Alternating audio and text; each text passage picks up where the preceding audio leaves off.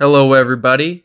Uh, I decided to record my messages um, just from now on, I think, as a way for our church to just continue to be fed by the Word of God.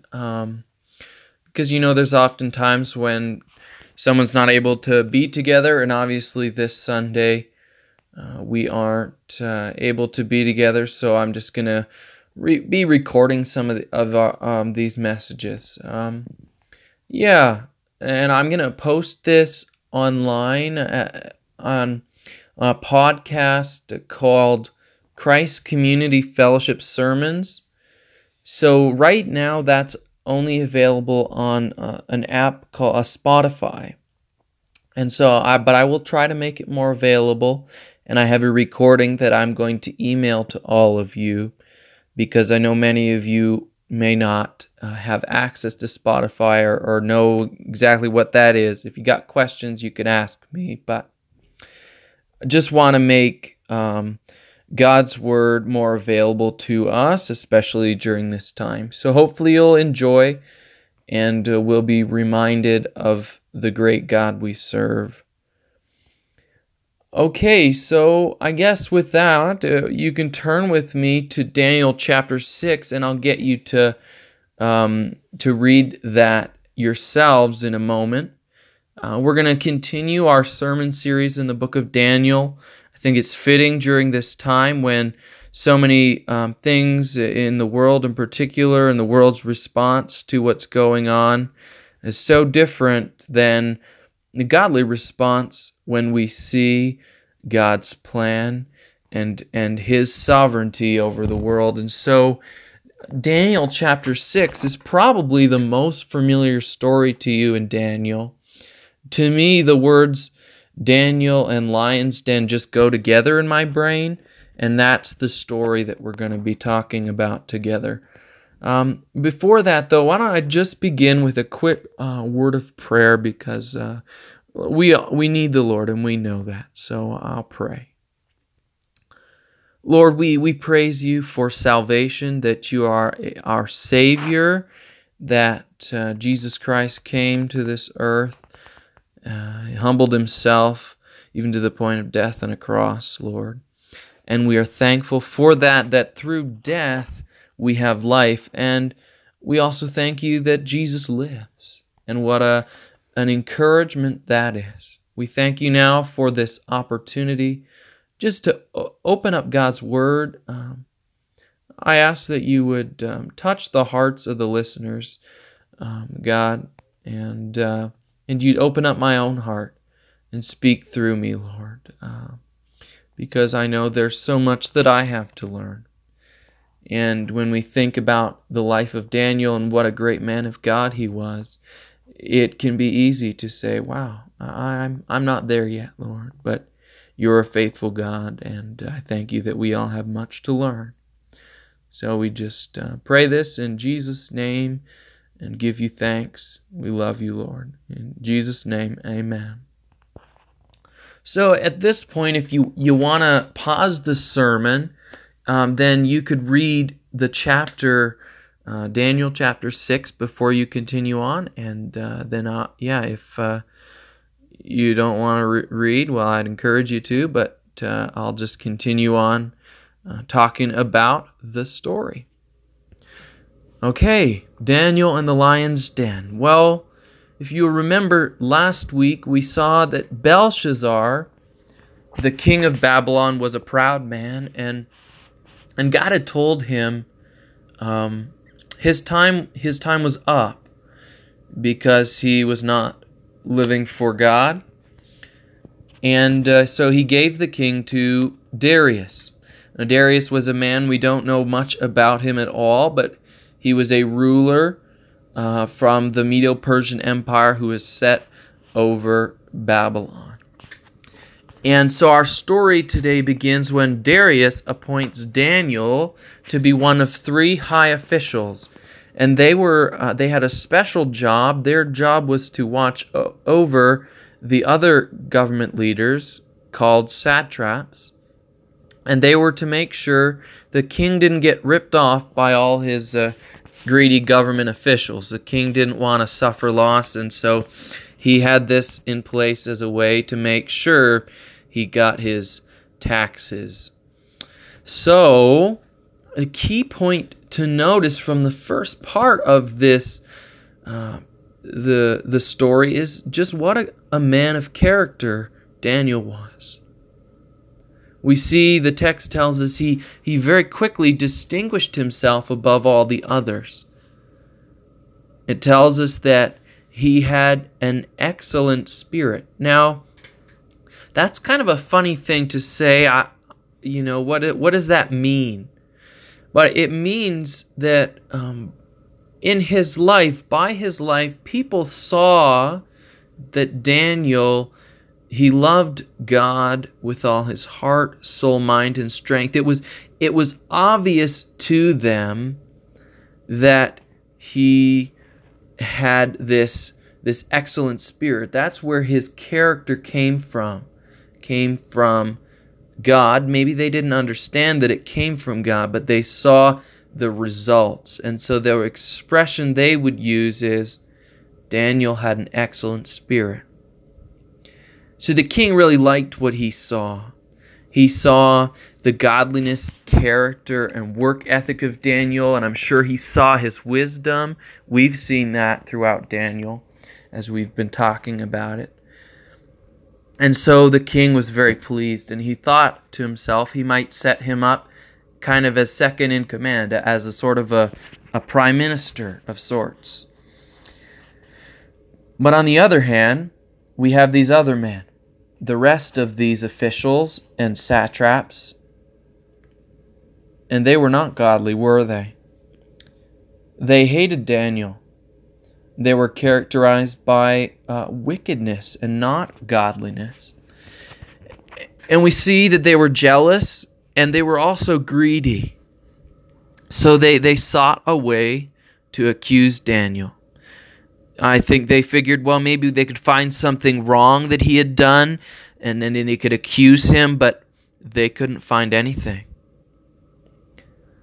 Daniel was faithful in all areas of life, and so they realized the only way that they could accuse Daniel, and this is quite a statement, would be for them to make up a law that would cause Daniel to have to make a choice. He had to make a choice, or was going to have to make a choice, between following the law of his God, the law of the one true God, or between the law of the king, the immutable law of the Medes and the Persians. The test of true godly character is always a choice, and that is a choice between God and anything else. And I've kind of talked about that before. It's that ultimately we serve God or we serve other things. Money, security, life. We love life more than we love God. And so we're going to see, does Daniel have real character? Does he really love and serve God? So these men came to the king. These men who had no problem lying to get what they wanted, and they lied to the king.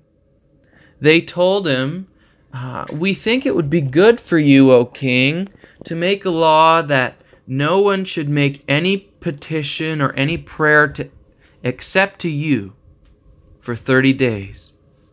You might wonder, why would Darius want to be God for 30 days? Well, in those days, rulers were connected to deity, and so people thought of them as a representative of their gods. So what these officials are basically offering Darius, is a way to show the people he was in charge. It was a way of saying, look at me, I am the God's representative on earth. You should listen to me. And now you have to remember These men didn't care about King Darius. The only thing they wanted was to destroy a righteous man, and sadly, the king listened to their lie.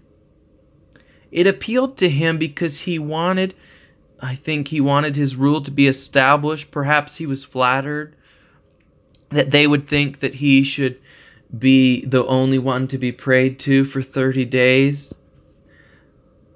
And so he didn't even notice the evil purpose these officials had. He didn't even notice that the man he trusted most, Daniel, wasn't there. But Daniel knew. And so when the king accepted this, does he give up? Does he decide to himself, you know what? I should probably take a break from praying for a month, and I'll get back into it after, I just got to wait it out. No. Daniel did what he always did. He went and he prayed 3 times a day. That was his habit. He wasn't just a man of character, but he was a man of prayer, devoted to God. And you know what? I think it was because of his faith and because he was constantly going to the Lord that led him to be the man of character that he was.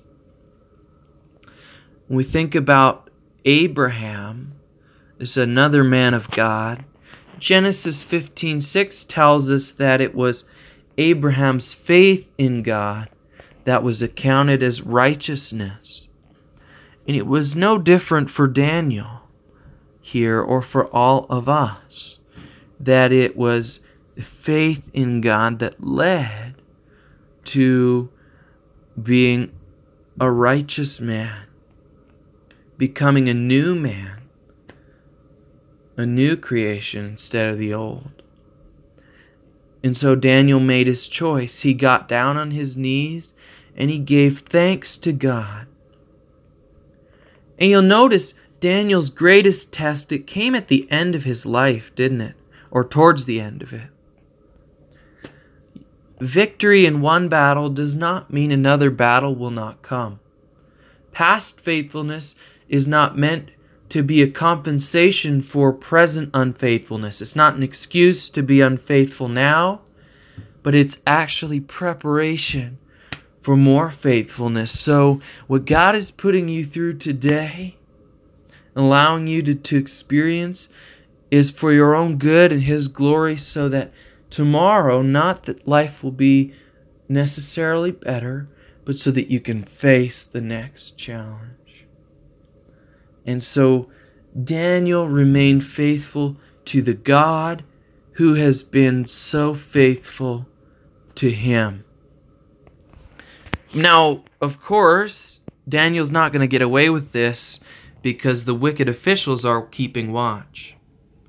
And they came to the king and they said, "O king, did not you sign this command that if anyone makes a petition to any god or man in 30 days, except to you, should be cast into the den of lions?" And the king said, "Yeah, that's true.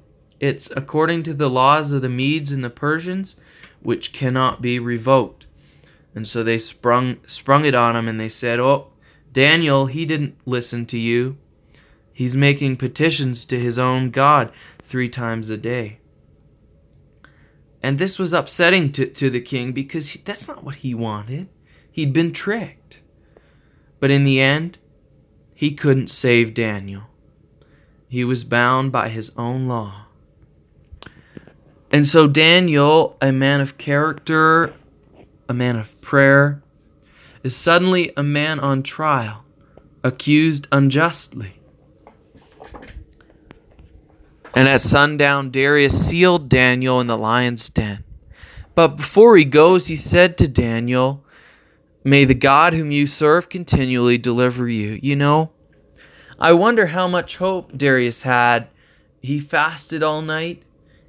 In a lot of ways, it seems more like he was mourning Daniel than in prayer. But he still goes out the next morning. And he goes and he runs and he calls out to Daniel. And he says, has the God whom you serve continually been able to save you from the lions?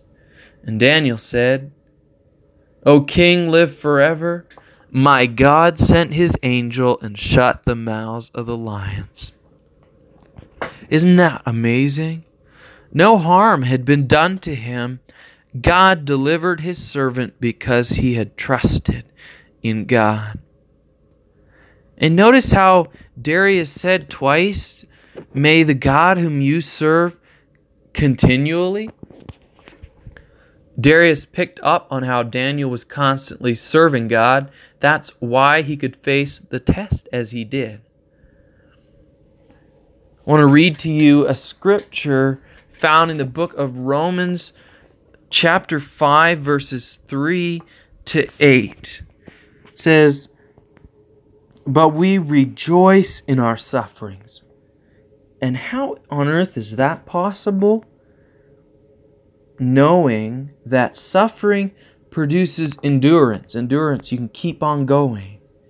And endurance produces character, and character, hope. And hope does not put us to shame, because God's love has been poured in our hearts through the Holy Spirit who's been given to us. Isn't that amazing? A life of character and of hope is built on understanding that, we can go through suffering because of God's love. And verses 6 to 8 go on and tell us, while we were still weak, at the right time Christ died for the ungodly. For one will scarcely die for a righteous person, though perhaps for a good person one might even dare to die. But God shows, his love for us, in that while we were still sinners, Christ died for us. So we can have character and we can have hope because we have a loving, delivering God. And our chapter ends with this decree from King Darius, a decree that praises God. It says, in all my dominion, people are to tremble and fear before the God of Daniel, for he is the living God, enduring forever. His kingdom shall never be destroyed, and his dominion shall be to the end. He delivers and rescues. He works signs and wonders in heaven and on earth.